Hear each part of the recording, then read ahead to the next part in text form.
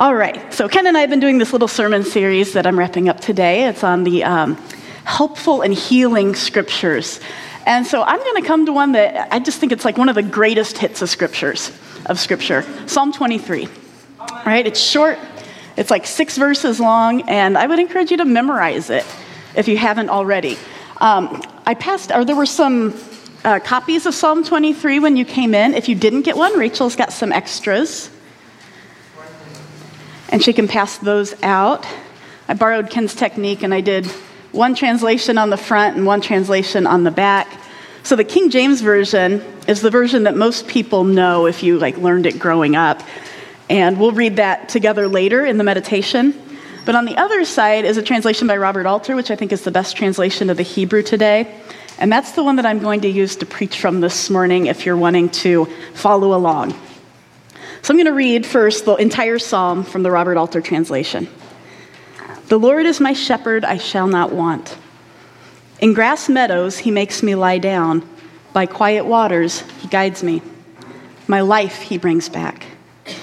He leads me on pathways of justice for his name's sake. Though I walk in the vale of death's shadow, I fear no harm. You're with me. Your rod and your staff, it is they that console me. You set out a table before me in the face of my foes. You moisten my head with oil. My cup overflows. Let but goodness and kindness pursue me all the days of my life, and I shall dwell in the house of the Lord for many long days. So the Lord is my shepherd, I shall not want.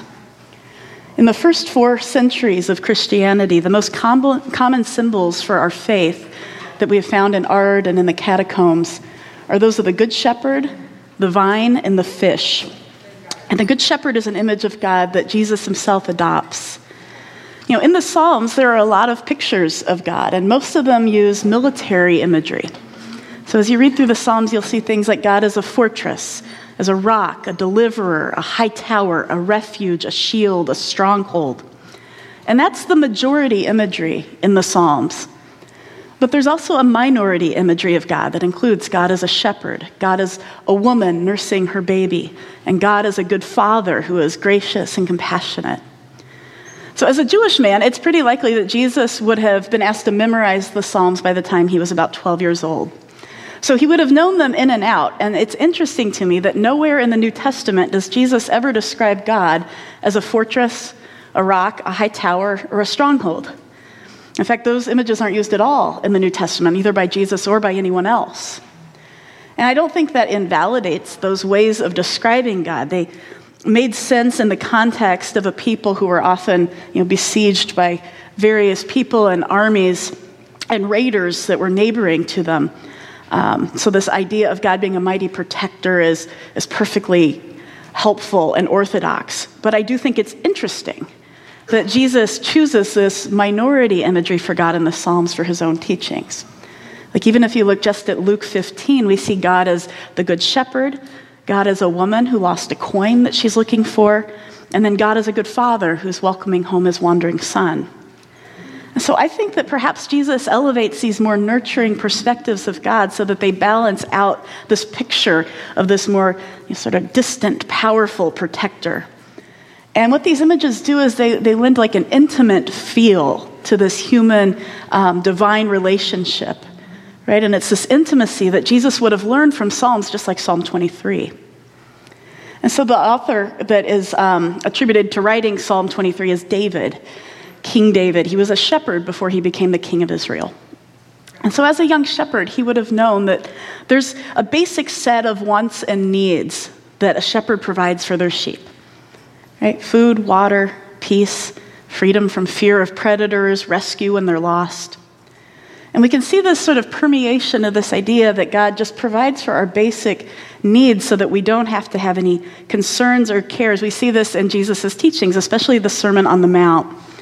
And I did want to read a little bit longer passage than I often do here from Matthew 6. And I thought this might be helpful if any of you have been feeling anxious or stressed to just sort of relax and let these words from the Sermon on the Mount just sort of pour into you. This is Jesus talking. He says, "Therefore I tell you, don't worry about your life, what you're going to eat or drink, or about your body, what you're going to wear. Is not life more than food and the body more than clothes? Look at the birds of the air. They don't sow or reap or store away in barns, and yet your heavenly Father feeds them. Are you not much more valuable than they? Can any one of you, by worrying, add a single hour to your life? God, like cut to the core, Jesus, man. Why do you worry about clothes? Sorry, I had one of those thoughts run through my mind that's out of my notes. Have you guys heard of Visco Girls? Is that how you say it? Gosh. Sorry, my nieces are totally into that look, and it's like, why do you worry about clothes? If you haven't, Google it. We had to Google it. See how the flowers of the field grow. They don't labor or spin. Yet I tell you, not even Solomon in all of his splendor was dressed like a Visco girl. If that's how God clothes the grass of the field, which is here today and tomorrow it's gone, how much more will God clothe you, you of little faith? So don't worry, saying, what shall we eat, or what shall we drink, or what shall we wear? Seek first God's kingdom and righteousness, and all of these things will be given to you as well. Don't worry about tomorrow. Tomorrow will worry about itself. Each day has enough trouble of its own. And what we notice here is that there's no promises of perfect health. Right? There's no promises of life going really smoothly for us. If we trust this good shepherd, there's no promise of getting to drive like a Tesla. In fact, it's the contrary, right? Jesus says, look, every day is going to have enough trouble of its own for you to be worrying even more. And in Psalm 23, David talks about being led on paths of justice, and then those paths of justice going through the valley of the shadow of death. And he talks about eating while surrounded by enemies, right? It's an acknowledgement, I think, that life can be really hard. But what we're told here isn't that God will make life really easy, but that God will take care of our essential needs and will be with us in the highs and the lows. You know, this picture of sheep being tended by a good shepherd, it reminds me of a time when I was living out in the western mountains of China. And some friends and I, we were driving out through the mountains because we were going to stay at a Tibetan Buddhist monastery. And so we stopped to have a picnic along the way because there weren't like little towns that you could stop in to eat. So we had packed a picnic, and we just pulled over, to the side of the road, and we hiked up a little ways, and we set out some blankets, and we pulled out our food. We were just eating and just kind of relaxing. And all of a sudden, I heard this beautiful Tibetan song coming from the side of a mountain. And as I listened to it, I realized, it's a shepherd over there who's singing. And so he sang a couple of lines, and then from the mountain on the other side of us, the other shepherd took it up and started singing. And then after that guy was done, there was another shepherd who was down the way, and he started singing. And then this went on for about an hour, and they just took turns singing to each other. And it was always really amazing to me just how much you could hear, how much resonation there is in the mountains, even when people are on different peaks. And for me, I thought, this was a good day. That was one of those days that just brought so much life back into a weary soul.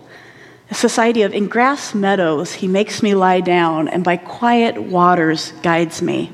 My life he brings back. And I think most often we hear that last line translated, he restoreth my soul. Right? But that doesn't quite capture the Hebrew.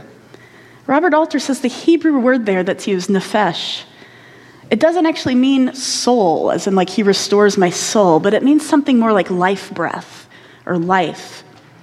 Right? So he restores my life. And the idea is more like a person who has almost stopped breathing. You're just so weary, and then all of a sudden it's this idea that life and breath just refills you so that you're able to continue going.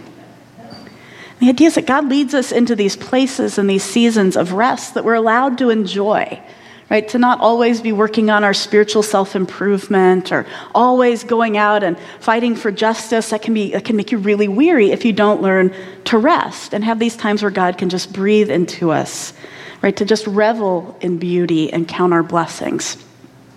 One of our American myths that we have, it tells us that we are what we earn. Right? We are what we earn. What we work for is what we deserve. As kids, many of us earn an allowance for helping out around the house. I don't know if we've got any middle schoolers in here. I don't think we do right now. Does anybody get an allowance or got an allowance growing up? right? We had to get a certain set of, I got $1. Like, how cheap is that? Sorry. Get an allowance for helping out around the house. If you work hard, you earn good grades. If you get a promotion at work, right, it's because you put in more hours and you're committed to the job, right? You earn it. On a little more personal level, we learn that affection is offered to us on the basis of attractiveness, which can be, quote unquote, earned to an extent through working out and dieting and making money and buying fashionable clothes and investing in music and homes that make us more appealing potential partners, right? So people will swipe right, not left.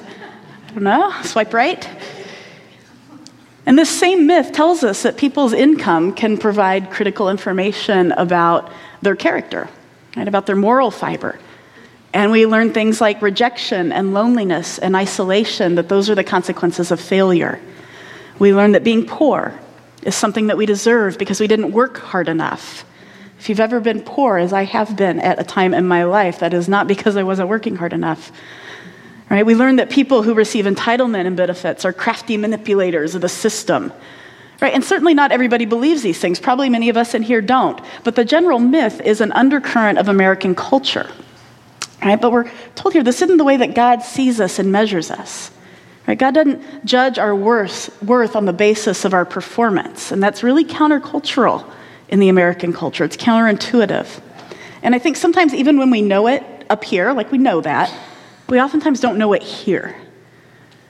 And I think it's because when most people in most situations on most days of our lives treat us on the basis of how we look and act and perform, it's difficult not to project that onto God. And it's hard not to believe that God can treat us on the basis of how we look and act and perform. And then the message is this: God is good, you're bad, try harder. Right? The harder you try, the more spiritual you'll be, the better you'll be. The thing is, that's just not how God works.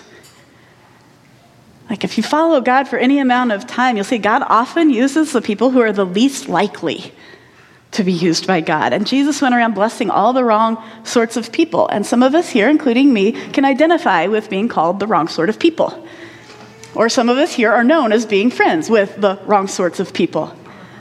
Right? But this is who Jesus hung out with. He hung out with the people who found themselves outside of the most respectable faith communities. We don't earn our place at the table of God by being like, the VP of prayer or the VP of Bible studies.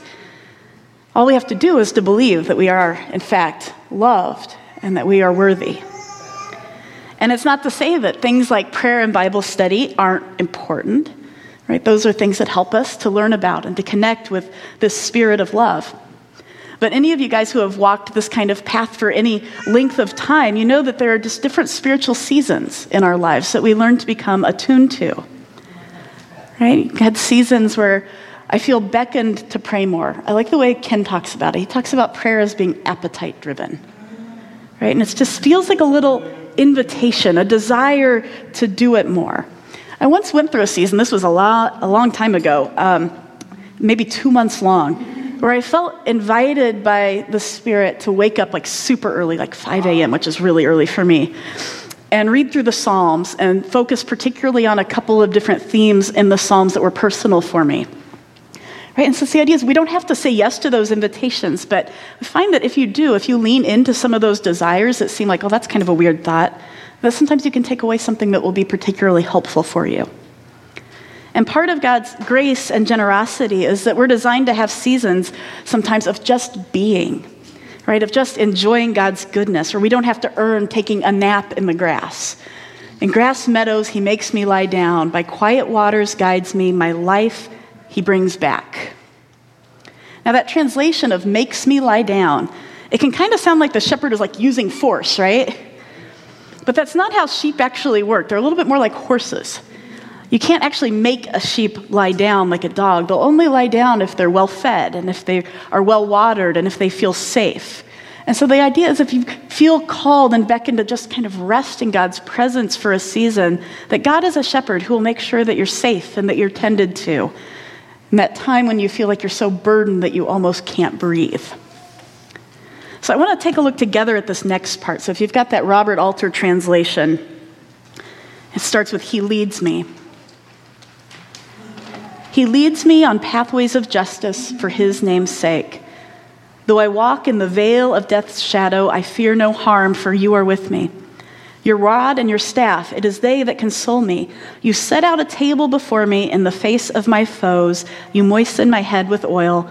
My cup overflows.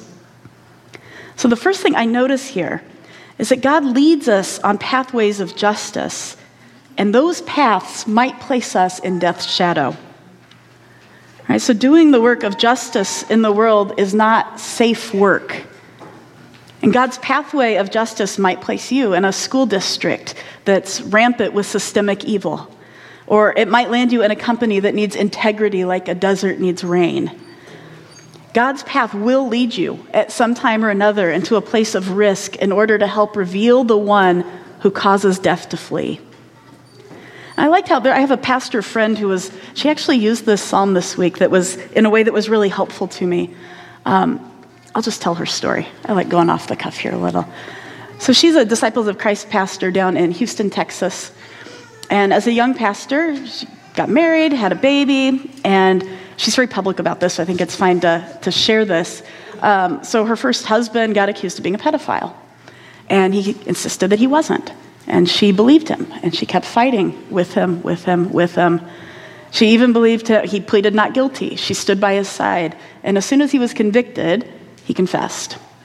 And she talked about how those next couple of years, having a baby and all of this fall apart and trying to lead a church while all of this was going on, she said, I just felt like I was in death's shadow. I wanted to die.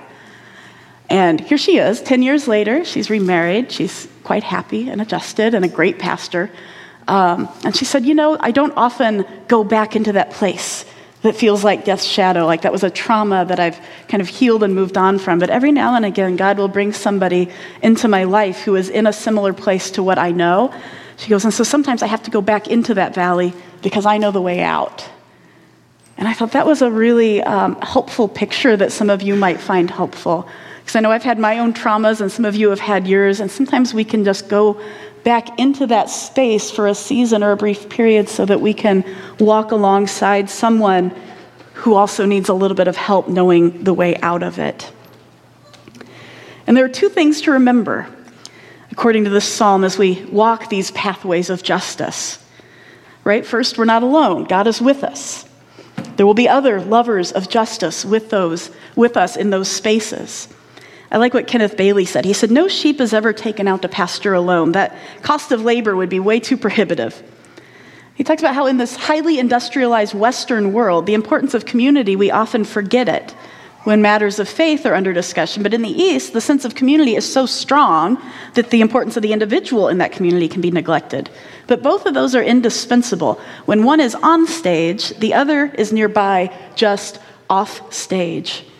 And so I liked this picture that he talked about being on stage and off stage, because when the psalmist here is talking about himself, even though I go through the valley of the veil of death's shadow, right? It's focusing on him. He's talking about his own individual journey, but then just off stage, there's also other sheep who are there, right? This sheep isn't alone. It's this communion of the saints. It's the people who are able to come back in and walk with you out of that. It's the ancestors who went before us, who are cheering us on and supporting us.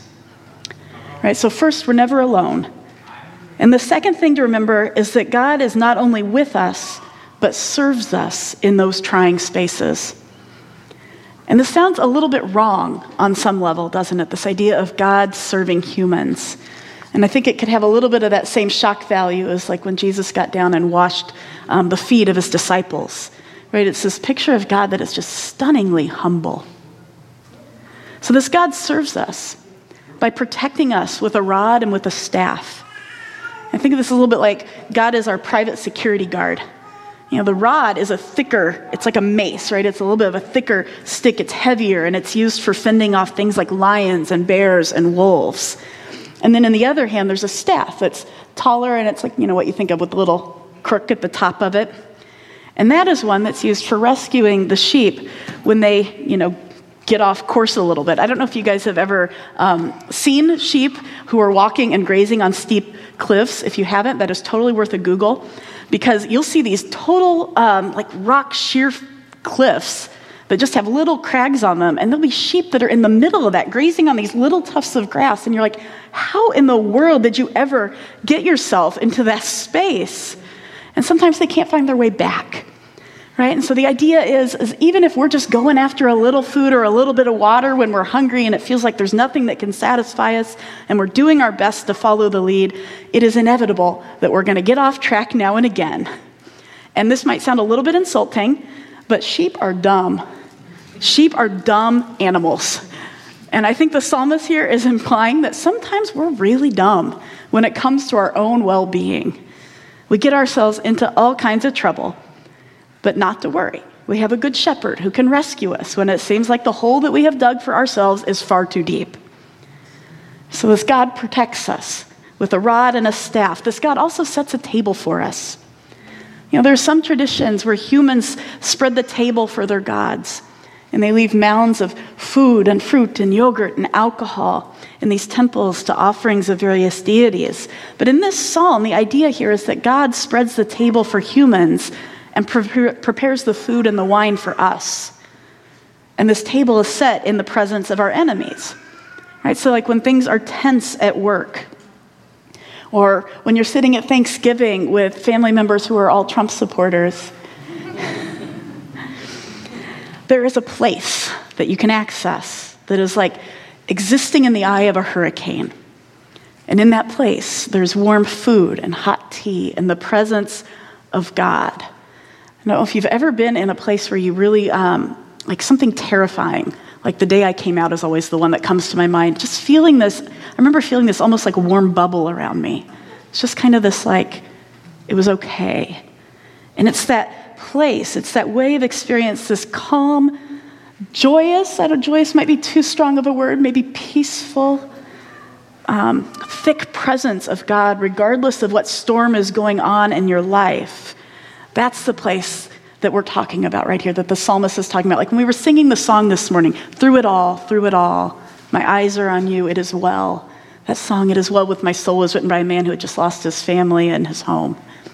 You know, this God is with us even in the worst of things. And in this place, we're told God moistens our head with oil. All right, so the psalmist is telling us that God likes to pamper us in the valley of death's shadow. That pamper might sound like an odd word also, but this is the idea of Psalm 23. Robert Alter says, you moisten my head with oil. That verb, dishon, isn't the one that's used for anointing. So, you know, sometimes when we pray for people, we use oil, or when we dedicate babies. It's like a sacramental ritual that we do. He says that this verb here is not one that's used like that, but the associations here of you moisten my head with oil are actually more sensual rather than sacramental.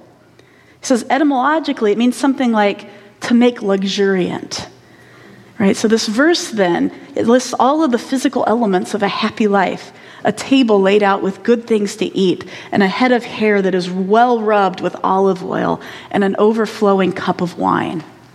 Right? So there's safety, and there's food, and there's drink, and there's rest, and it's like having a spa day in the midst of chaos. And the picture being painted is of a God who is incredibly tender and hospitable and kind.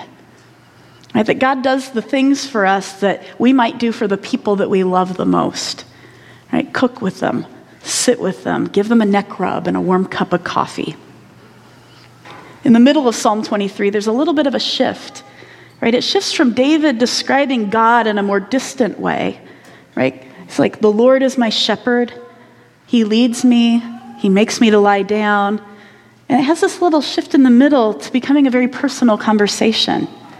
Though I walk through the veil of death's shadow, you are with me. Not the Lord, you. You set a table before me. You moisten my head with oil.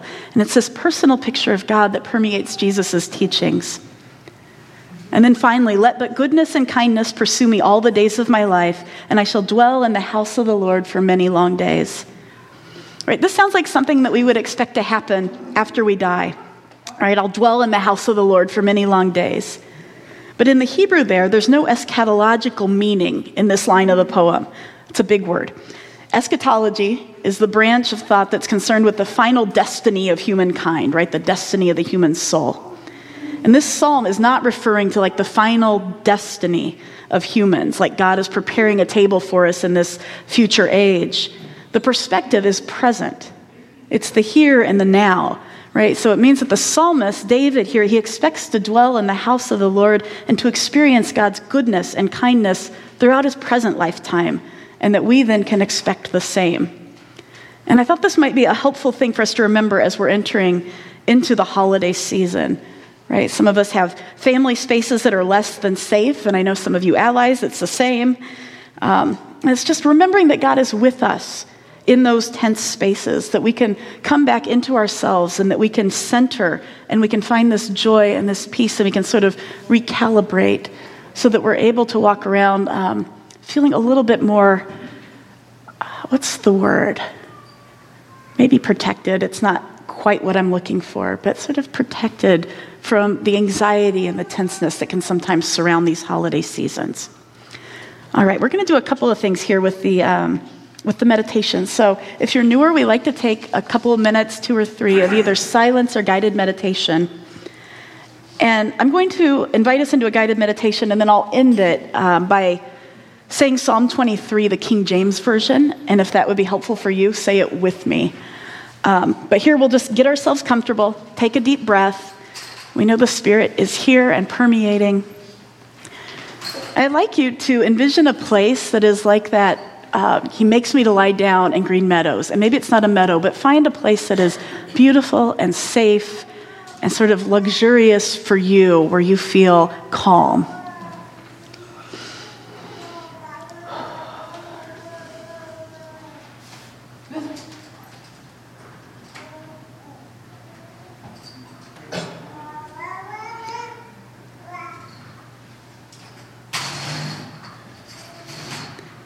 And as you're in that space, just picture God, however you understand God, coming up beside you, either as a good shepherd or as a mother or father.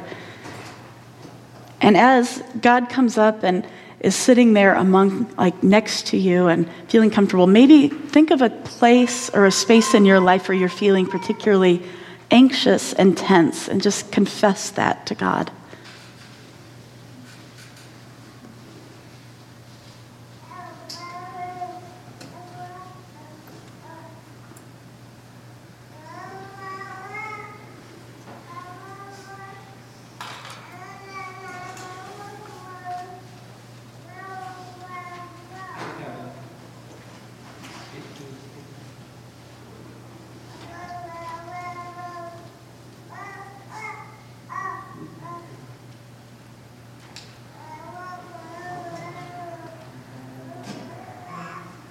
And as you're thinking through that scenario, just picture it almost like you're in the eye of a storm, like right around you and around God, there's peace, but around you, you can see that there's storms and wind and rain, but you're not touched by it.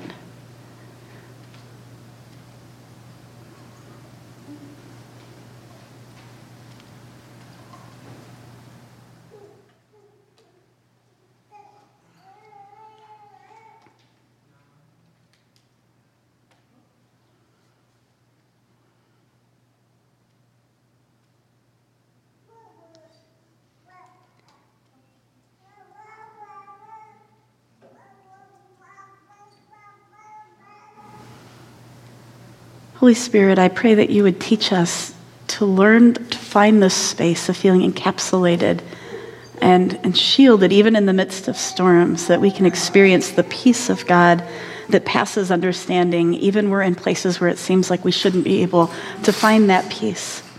And that we would find this connection and this presence with an understanding that we are worthy of being your children and that you are a good shepherd who takes care of us regardless of who we are or what we've done, that we don't earn your love, we don't earn your acceptance, but just because we are beloved by you. I'd like to invite you to say the King James Version of Psalm 23 with me here. The Lord is my shepherd, I shall not want. He maketh me to lie down in green pastures. He leadeth me beside the still waters. He restoreth my soul. He leadeth me in the paths of righteousness for his name's sake. Yea, though I walk through the valley of the shadow of death, I will fear no evil, for thou art with me. Thy rod and thy staff, they comfort me. Thou preparest a table before me in the presence of my enemies. Thou anointest my head with oil. My cup runneth over. Surely goodness and mercy shall follow me all the days of my life, and I shall dwell in the house of the Lord forever. Amen. Amen. All right, I'd like to invite